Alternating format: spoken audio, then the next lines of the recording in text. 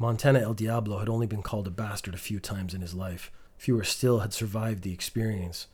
But this wasn't the cold, hard bastard of hate. This was the soft, opening bastard of honesty, of letting the walls fall away. Montana El Diablo stopped. He knew. His whole life he had felt a little lonely, separate, that he just had to turn around. He knew.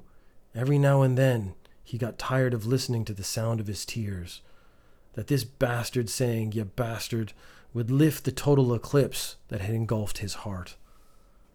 It was time to take a leap, not just a leap of faith, but a leap outside of the whole world Montana El Diablo had known. A leap that would leave his own self behind so he could forge a new identity.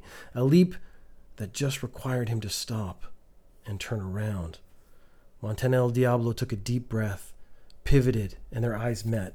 It wasn't just because he was a leprechaun that it was magical, although it was more magical than it would have been otherwise. Was the suit velvet? Cashmere? Some magical foliage not known to non-magical entities? Montana El Diablo's hand reached out as he knelt down on one knee. As Montana El Diablo's hand touched the lapel, another hand lay upon his. "I'm Patty McGinnis." "Hello, Patty McGinnis. It's good to meet you." You're not just looking for me pot of gold. What I want is to give you my pot of gold, so we can put our pot of golds together. Let the coins clink against each other and mix until the two pots are indistinguishable, when two become one.